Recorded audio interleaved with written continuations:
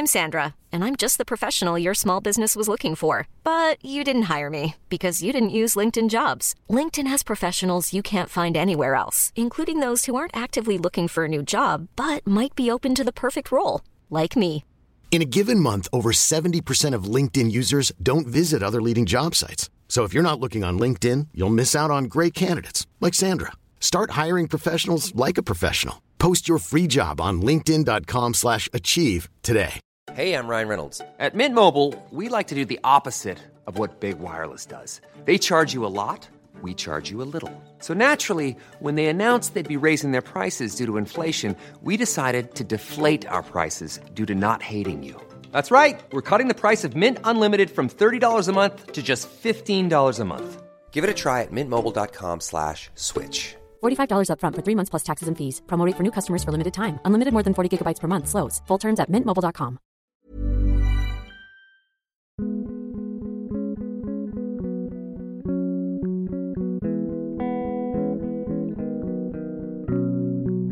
This month on the Virago podcast, we have a double header for you. First up, we have Susie Boyd discussing her latest novel, Love and Fame.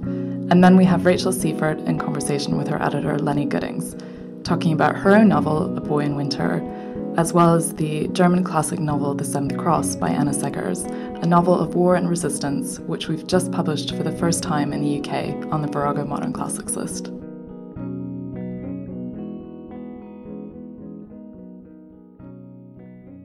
Welcome to the Virago podcast. I'm Grace from Virago, and I'm delighted to welcome Susie Boyd, author of recently published Love and Fame, which is a highly strung comedy about love and grief.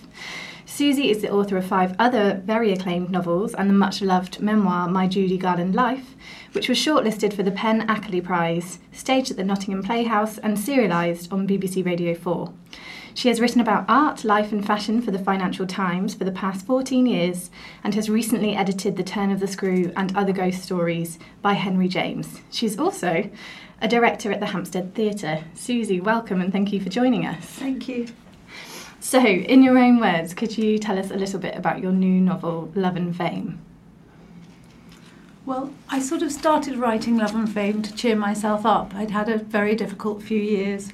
And I'd also been reading a lot of very high-spirited American novels, such as Where Do You Go, Bernadette, and We're All Completely Beside Ourselves. And I wanted to write something very lively with a less refined tone, possibly, than some of my earlier books. And I wanted to have the sort of liveliness and the verve that I'd and the sort of bounce of those American novels I'd been enjoying, but also to still look at the subjects that I've always treated, for example, all the different ways that family life can go wrong and whether anything can be done about it, how to be good in the world without getting sort of ground down, and also how do we bear the things that we can't bear.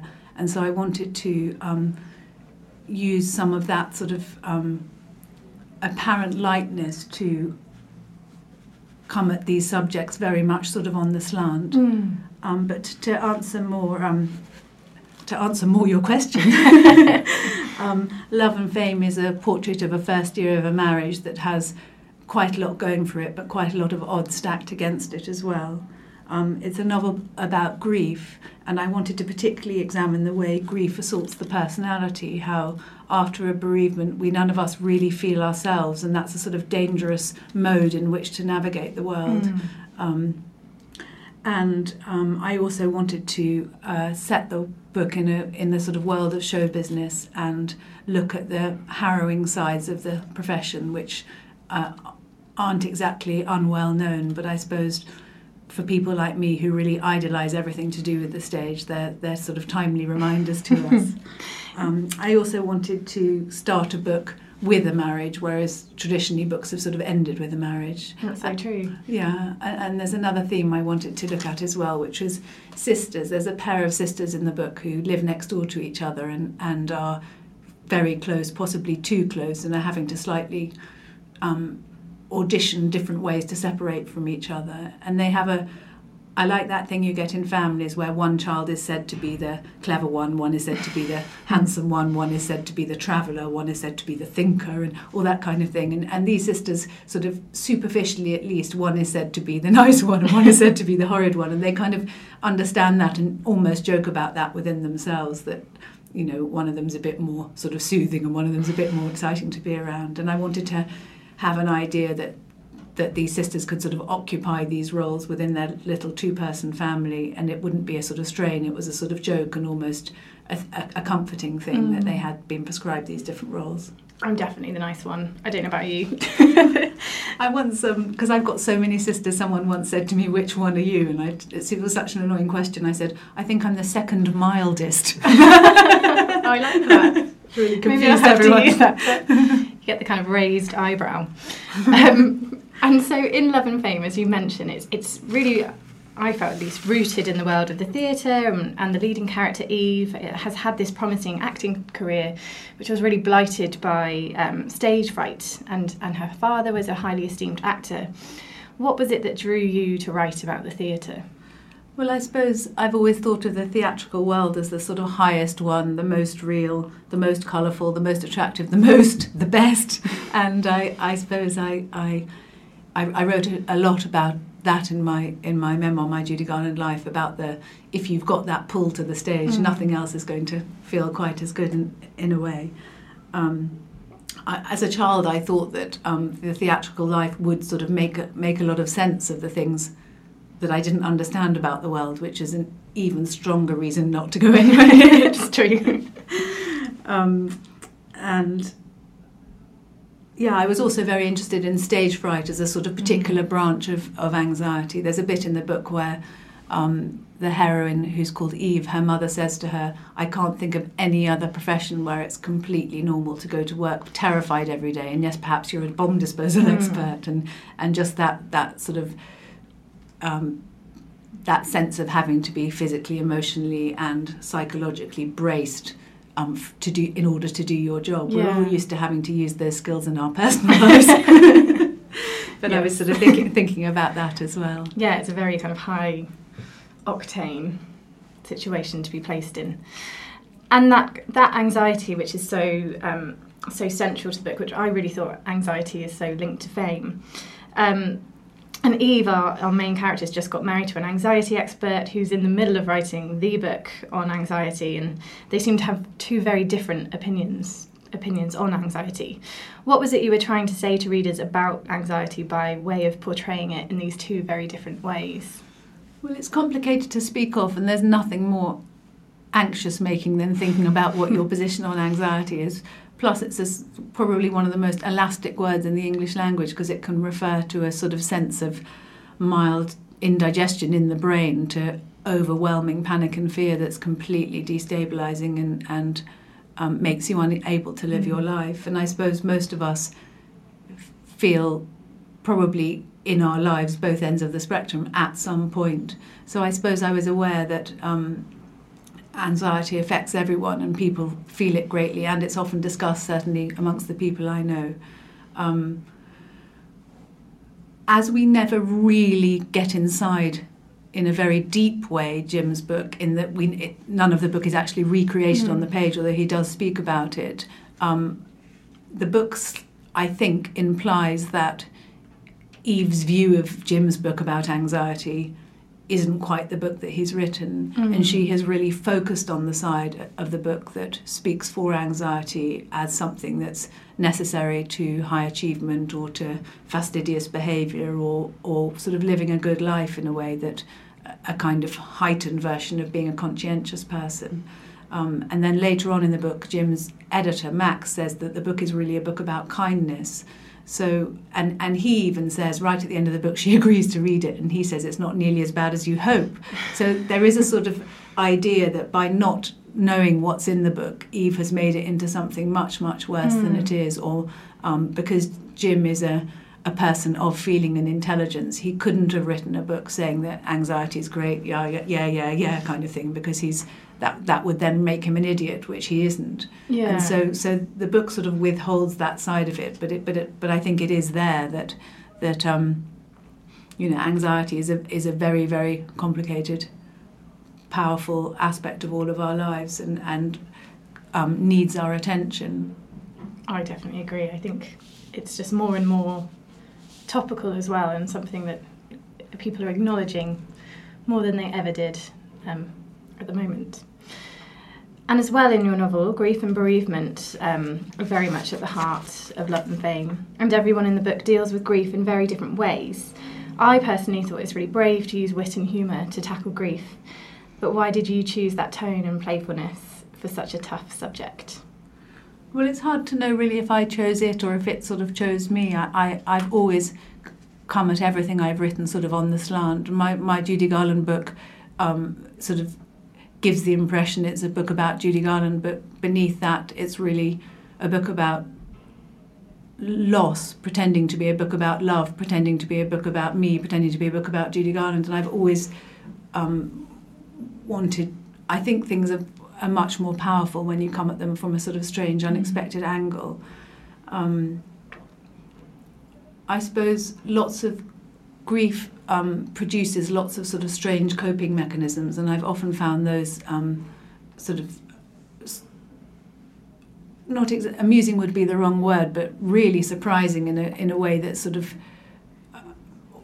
at times made me laugh. I was saying to you before that I had a occasion when I'd asked some people round for lunch, and I thought I would make them something really delicious to eat, and I'd gone and bought an insanely expensive piece of beef, and I'd put it in the oven and did exactly what the butcher said, but by the time I took it out it was just ruined, and it didn't feel like the end of the world. It was the end of the world. And I went upstairs and I got under my bed somewhere I've never been before. And I just sat there just thinking, what am I going to do? I've got 8 hungry people downstairs. And I felt so sad, not just because I'd ruined the beef and it was so expensive, but I started feeling sad for anyone in life who'd never fulfilled their potential, for all the sorrow of poor cows dying for idiots like me who didn't know how to cook them respectfully. And just suddenly under the bed, the whole world just seemed like... and, you know, I did find myself giggling at the whole ludicrousness of the thing, and then went downstairs and just thought, next time you just stick to a chicken, just don't take any risks, and that kind of thing. And that's the kind of insane situation grief can kind of propel you into, where ordinary things are difficult and difficult things are just completely impossible. And what I was saying before about grief sort of not making you feel yourself, you lose a lot of your skills when you're grieving, and so your reactions become unreliable. And if you can't rely on your reactions, what else is there to rely on? So you're sort of looking for sort of little clues and spots of safety as you navigate your days. And I think there is quite a lot of humour in that. In the book, the heroine's mother, Jean, decides that because she finds the days too difficult and too long and too sort of full of uncomfortable feelings, she decides to go to bed halfway through the day, have 2 breakfasts in every 24-hour period, then give the day a chance to go better, kind of thing. And she explains this to her daughter, who's just thinking, what? But, you know, she's just trying everything she can to... And even the book, after her bereavement, becomes very childish. At the start of the book, she sort of seems to be quite up and going, and halfway through the book, she's calling her mum the whole time, which no one of 26 really does, and she's sort of a lot of her adult sophistication sort of falls away, and she's just wanting to be a little child again. And I think grief does take you back in that way, and that has got a comic side. There's one point when they're both on a bus together and they see a really gorgeous looking newborn baby in a pram, and Eve just turns to her mum and says, "People being babies, Mum, is just too much." And you can see the mum just thinking, oh my God, you know, and that's funny. And you know, so yeah. I personally, when I read the book, I thought so much of it really made me smile and laugh, and then, but kind of equally at the same time, there is this overlying grief that it kind of hits you right in your cockles. And your memoir was made staged in the theatre. So if Love and Fame was to be made into a play or a film, do you have anybody in mind that could play the main characters? I didn't particularly. I can think who my sort of favourite actors are. I couldn't quite hit on someone to play Eve, because all the people I thought of were getting on a bit, I think. I thought that the actor Simon Williams might be rather good to play the father, but then I thought he's a bit posh. And I really like the actors. I really like Tamsin Greig, Anne-Marie Duff, and Anna Maxwell Martin, and Louisa Patikas, who plays Helen in The Archers. And Sally Ann Triplett was amazing in my play, so I'd like to have at least one of those in it somewhere. Brilliant. And finally, what are you working on next? Well, I'm just writing this rather strange short story. When Henry James died, he left the plots for 70 different short stories in his notebooks, and publishers have given all the plots of these short stories to 12 different writers who admire Henry James and asked us to choose one that we then write not at all as a pastiche, but just using his sort of initial germ for the story. And some of them aren't at all good and you realise why he never wrote them. But I found one, and it's a story about a young carer who's looking after her mother, who may or may not be quite as ill as everyone thinks, and the sort of tension between duty and watching your life go by and what the right choices to make are in that sort of a situation. Great. Well, thank you so much for joining us. And Love and Fame is out now.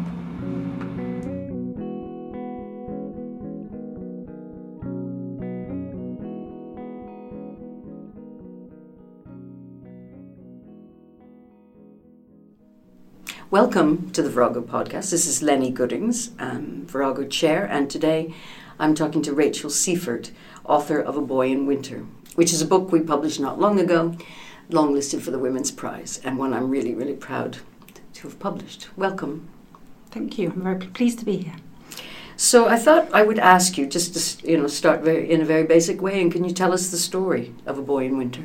So A Boy in Winter is set over 3 days in the autumn of 1941 in Nazi-occupied Ukraine. And it's set in a very small town in the middle of the steppe. And the Nazis have already invaded in the summer. They've been in the town, occupying the town for a number of weeks.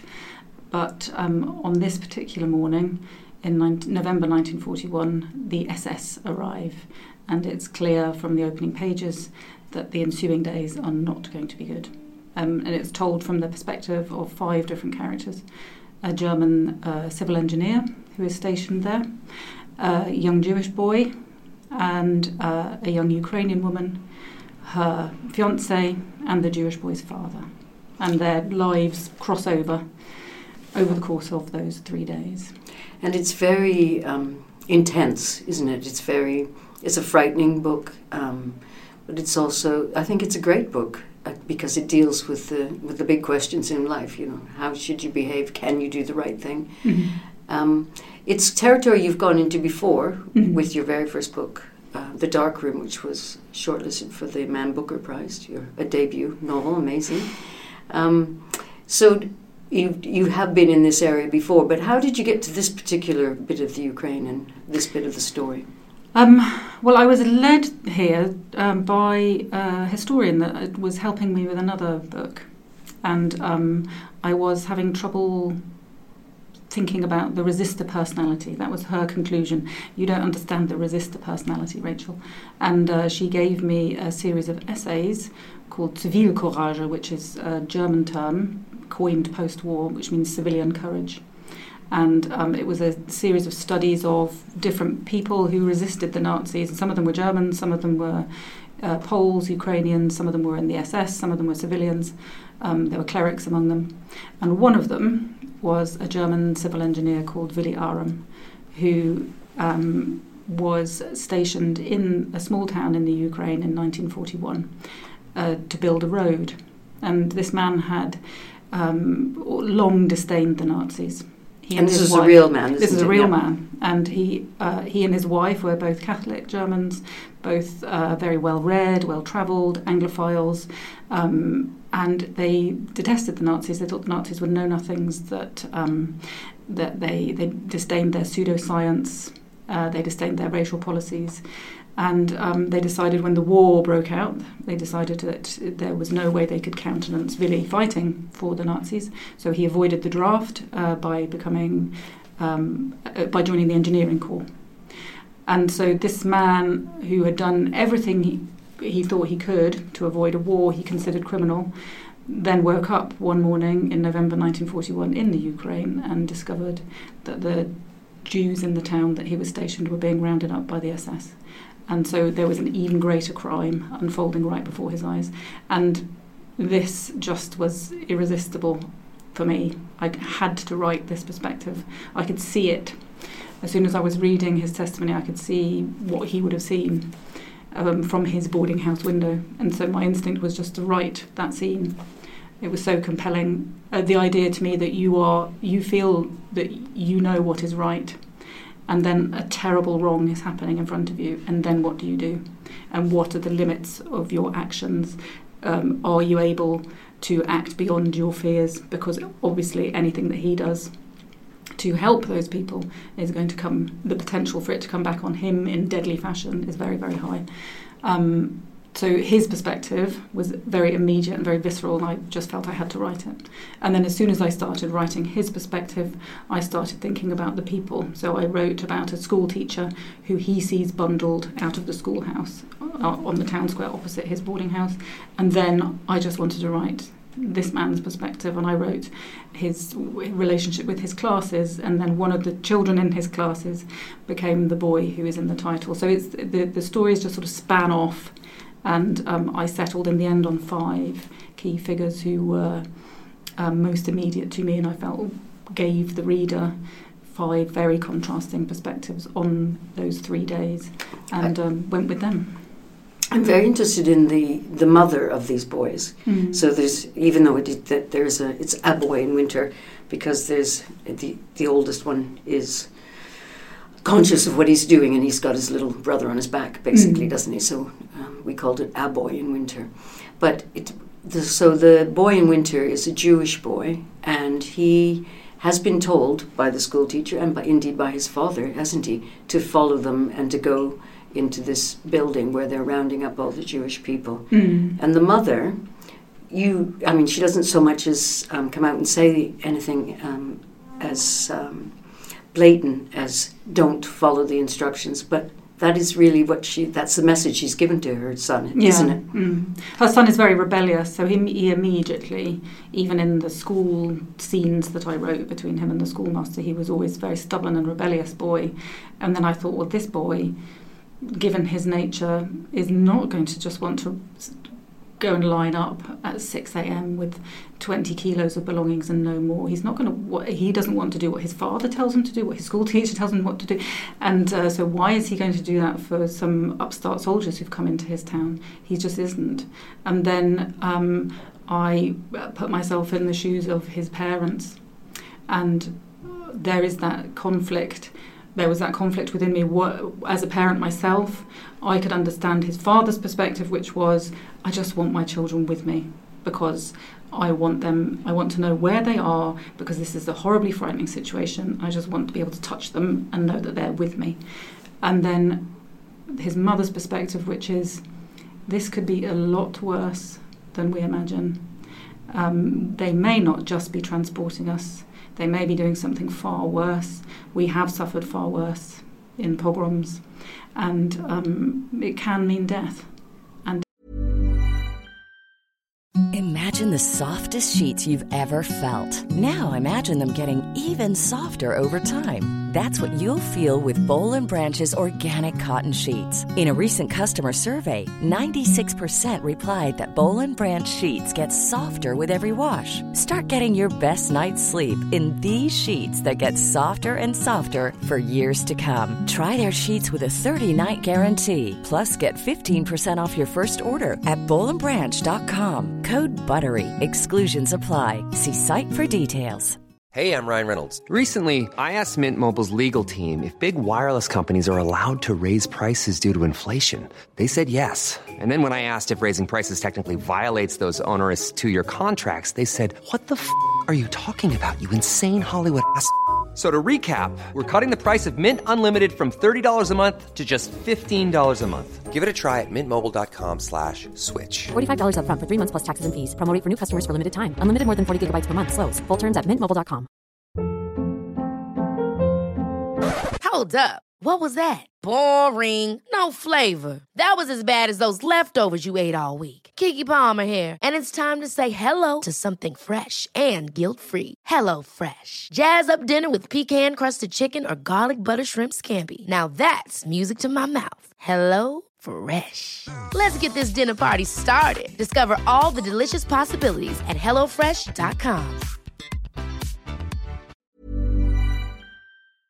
If my boy can escape death, then I would rather he do that. But she is not somebody who is going to definitely be able to just say run, because she's also going to want that. She's going to have that mother's feeling of I want him to be next to me and touching me and all the rest of it. But she also wants to allow him the possibility of survival. So the book is an awful lot about choice, isn't it? Mm-hmm. And then even the idea that one has choices, question mark. Yeah. You know. Because what's so interesting is these two boys then are saved by somebody who apparently does the right thing. Mm. And initially you think it's a good instinct because she's done it out of choice. And then you realize she hasn't really. I mean, she didn't quite know what she... So even the right thing is done by somebody who's rather unknowing, isn't it? So tell us about her. So Yasia is the young Ukrainian girl who has come into the town to sell apples, but also to look for her lover, so her sweetheart, who has joined the police force. So he's working for the Germans, and she's found an excuse to come away from her parents and come into the town, and she just happens to be there on the day when the roundup begins, when the SS have arrived. And a curfew is imposed.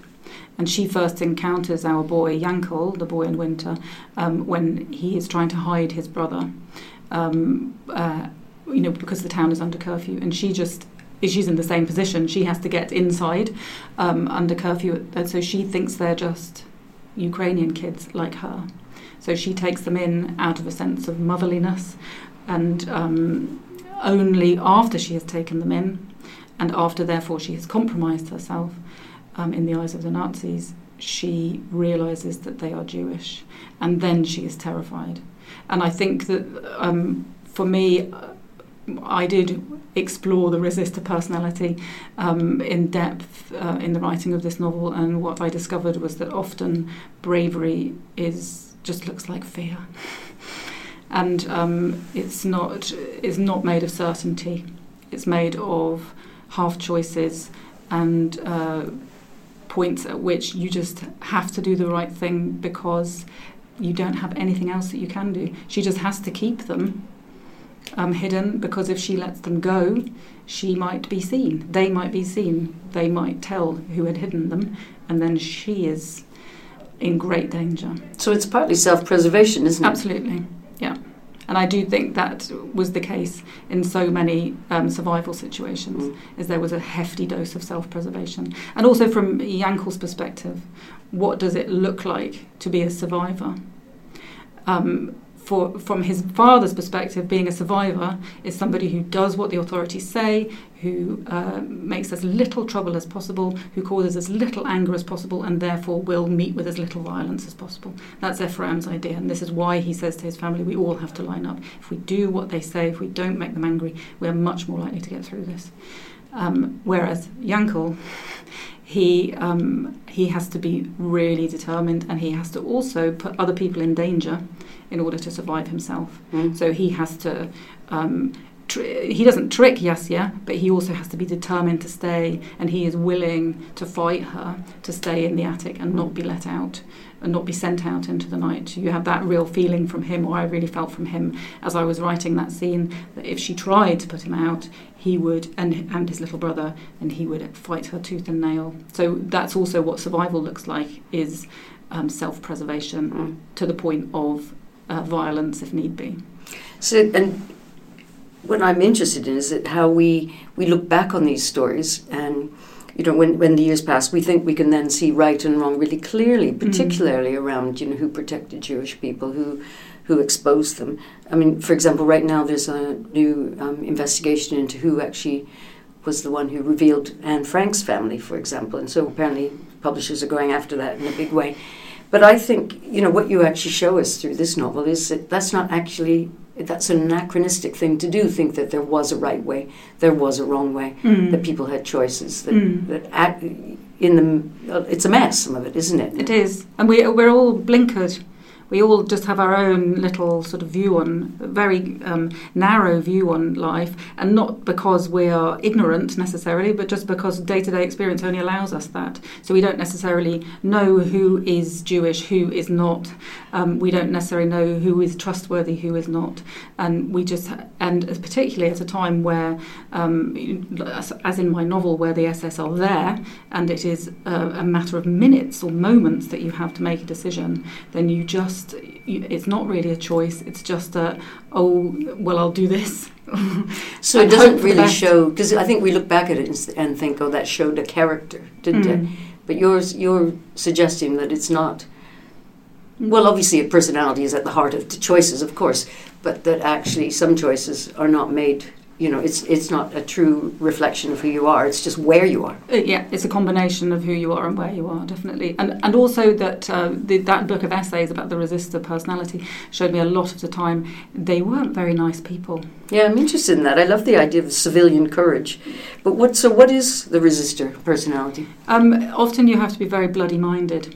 So a lot of these people, they weren't necessarily all the time in split-second decision situations. They were people who, over a period of months, for example, refused to exclude people from their services. I'm talking about clerics here, or who hid Jewish people, or who made false documents for Jewish people.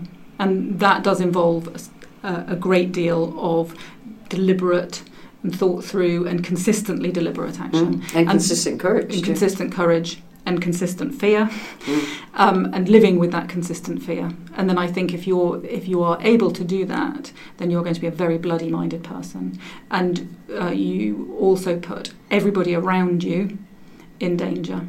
So if you have a family, you're doing this for your Jewish associate or former colleague or somebody that you know that you have a personal relationship with. So maybe you've made that choice, but your wife didn't make that choice, and your children didn't make that choice, but they are going to be directly affected. So often these people went against their families' wishes, caused great fear to their families and harm to their families.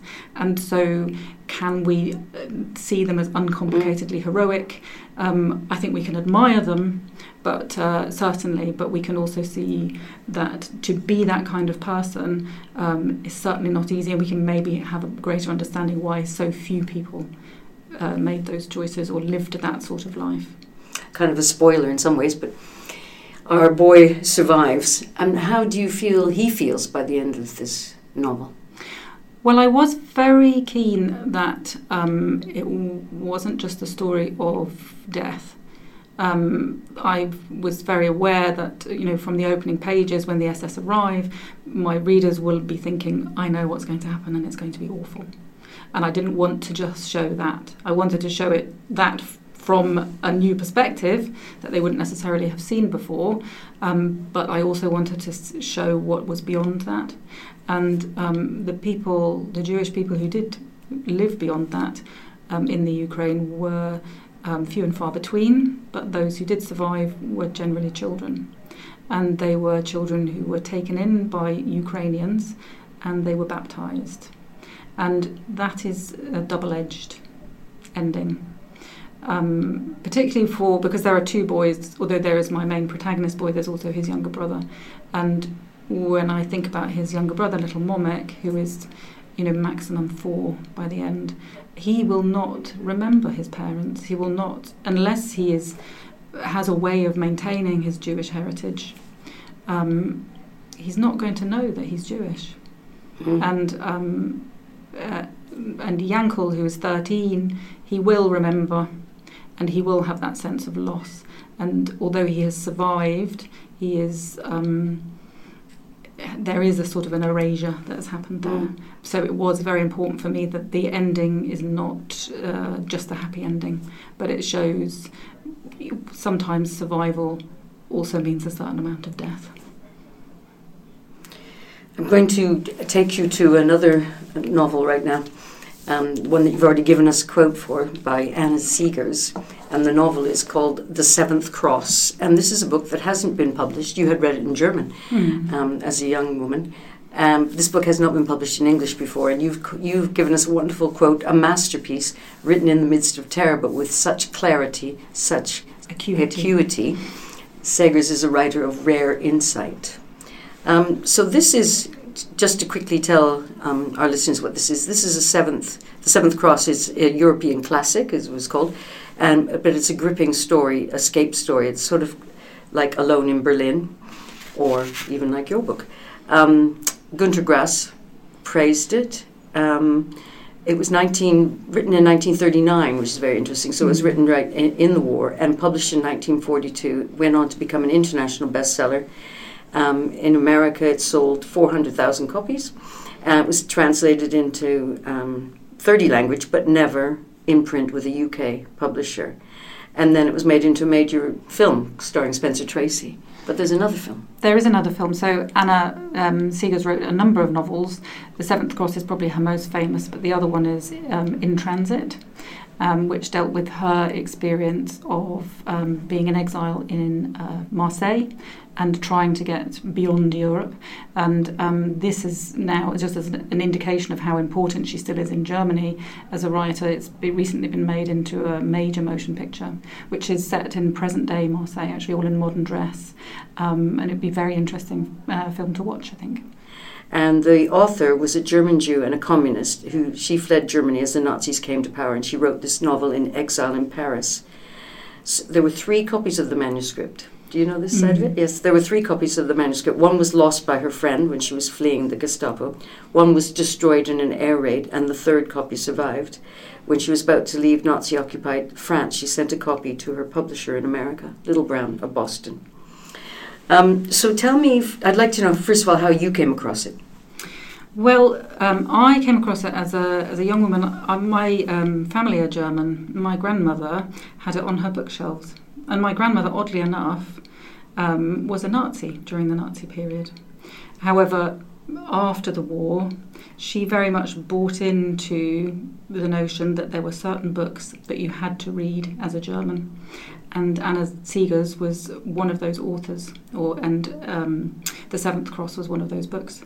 And she, on her bookshelves, she had Günter Grass, she had Thomas Mann, she had Stefan Zweig, she had Heinrich Böll, and Anna Segers was in there with all of those, with the canon. And so these were writers of exile, and these were post-war writers who looked at the German Nazi period very critically. And my grandmother, towards the end of her life, also insisted every time I visited that I took a book from her shelves with me, and I took The Seventh Cross as one of the books that I took with me. It is a really wonderful book.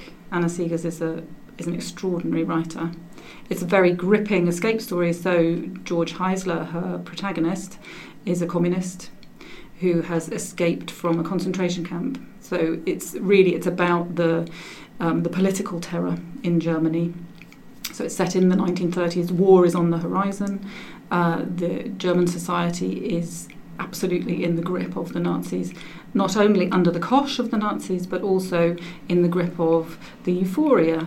So many of the people that George Heisler encounters, so he spends a week with him across the course of the narrative in everyday Mainz. So everyday life in Mainz is carrying on. He's escaped from this concentration camp, and he has to make his way to the city where he has to find help in order to get beyond the German border. And he encounters people from his childhood, people, strangers, his former girlfriend. And all of these people, and a Jewish doctor, when one of the most extraordinary scenes is the Jewish doctor. And all of these people are compromised by the contact with him. What I think Anna Segers does so well is to make us want him to survive and to make us want these people to help him, but also to understand when these people just can't help him. And he goes at one point to an old school friend's house, and this man has not seen George for many years, but has not realised that he's been in the concentration camp because they've just lost touch. and he greets him like an old friend at the door. And George doesn't say anything about being in a concentration camp or having escaped. He just comes into the house and sees that his friend now has 4 children with another child on the way. He's got a wife. They are living the Nazi working man's dream in that they have all these children. He has secure employment. They're even going on Nazi party subsidised holidays. What can he say to this man? How can he ask for help from this man? And yet this is one person who does actually help him in the end, even though he realises over the course of the night that George spends in his apartment, he realises there is something very odd going on here. But he is the one person who really does act beyond himself to help George. So we're publishing this in May, and it's called The Seventh Cross, an Extraordinary, and we have other people like Joseph Cannon also acknowledging what a great book it is. I want to ask something about your writing, which is quite unlike Anna Seger's, because it is so spare. It's almost, well, I was going to say close to poetry, but I don't think that's quite right either. But it is, so much of your writing is between the lines, isn't it? And how I get the impression that you write and then kind of scrape away the words to get down to the things of consequence. And absolutely, I think that is the process. So I'm always trying to have things indicated through actions. So the way you describe how a character behaves rather than what a character says. So I will be, as well as scraping away words and parts of scenes that are superfluous, I'll also be turning dialogue lines into just ways of behaving or exchanges of glances, that kind of thing, in order that it's just a lot more subtle. A lot more is left to the reader to infer. And I think if you infer something, then you're really if you're able to infer something from a piece of prose, then you're really inhabiting it and you're looking at the situation through the reader's eyes, or then you're looking at the situation through the character's eyes. So it's a joint enterprise, I think, in terms of the way you write and the way you read your writing. I don't mean that it's so tough or hard to read or anything, but you're asking the reader to be part of the experience, aren't you? Yeah. I'm always reading my own writing as a reader.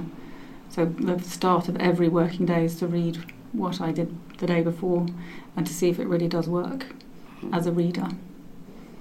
It does.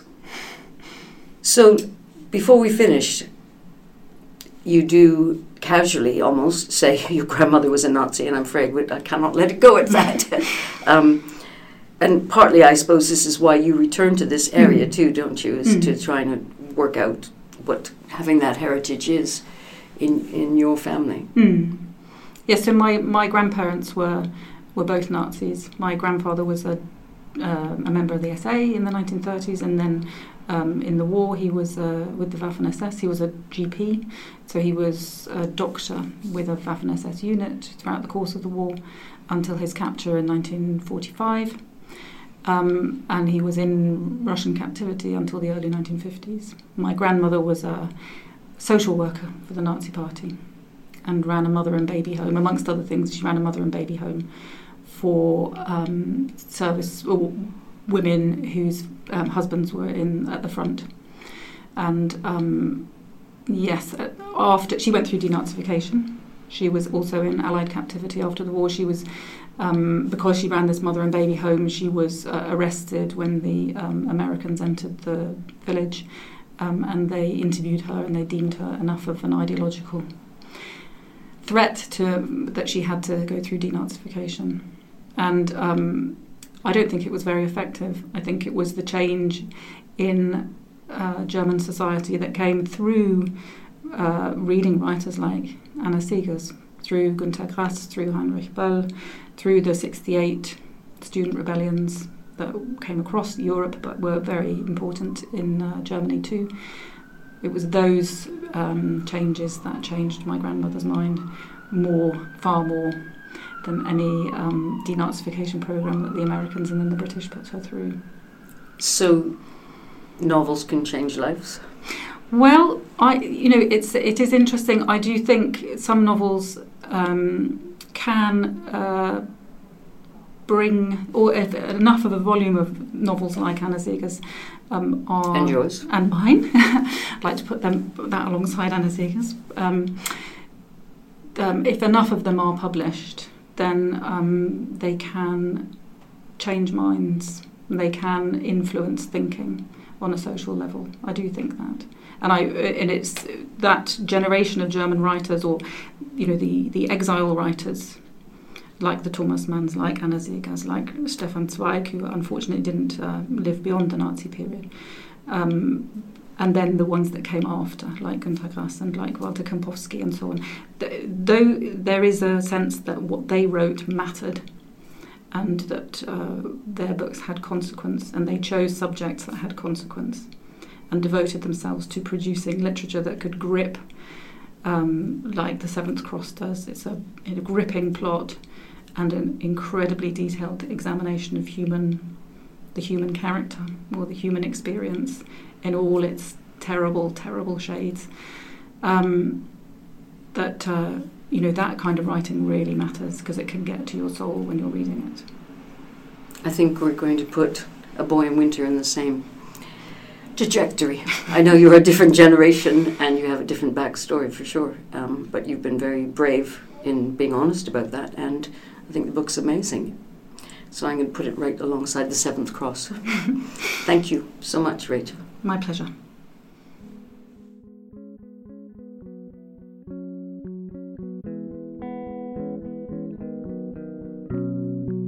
Thanks for listening to this episode of the Virago Books podcast. I hope you'll join us again in a month's time for our next episode, for more books, readers, writers, and conversation.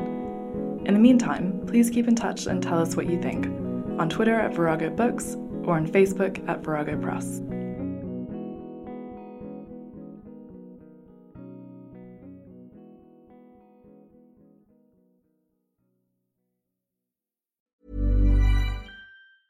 Ever catch yourself eating the same flavorless dinner 3 days in a row? Dreaming of something better? Well, HelloFresh is your guilt-free dream come true, baby. It's me, Keke Palmer. Let's wake up those taste buds with hot, juicy pecan-crusted chicken or garlic butter shrimp scampi. Hello Fresh. Stop dreaming of all the delicious possibilities and dig in at HelloFresh.com. Let's get this dinner party started.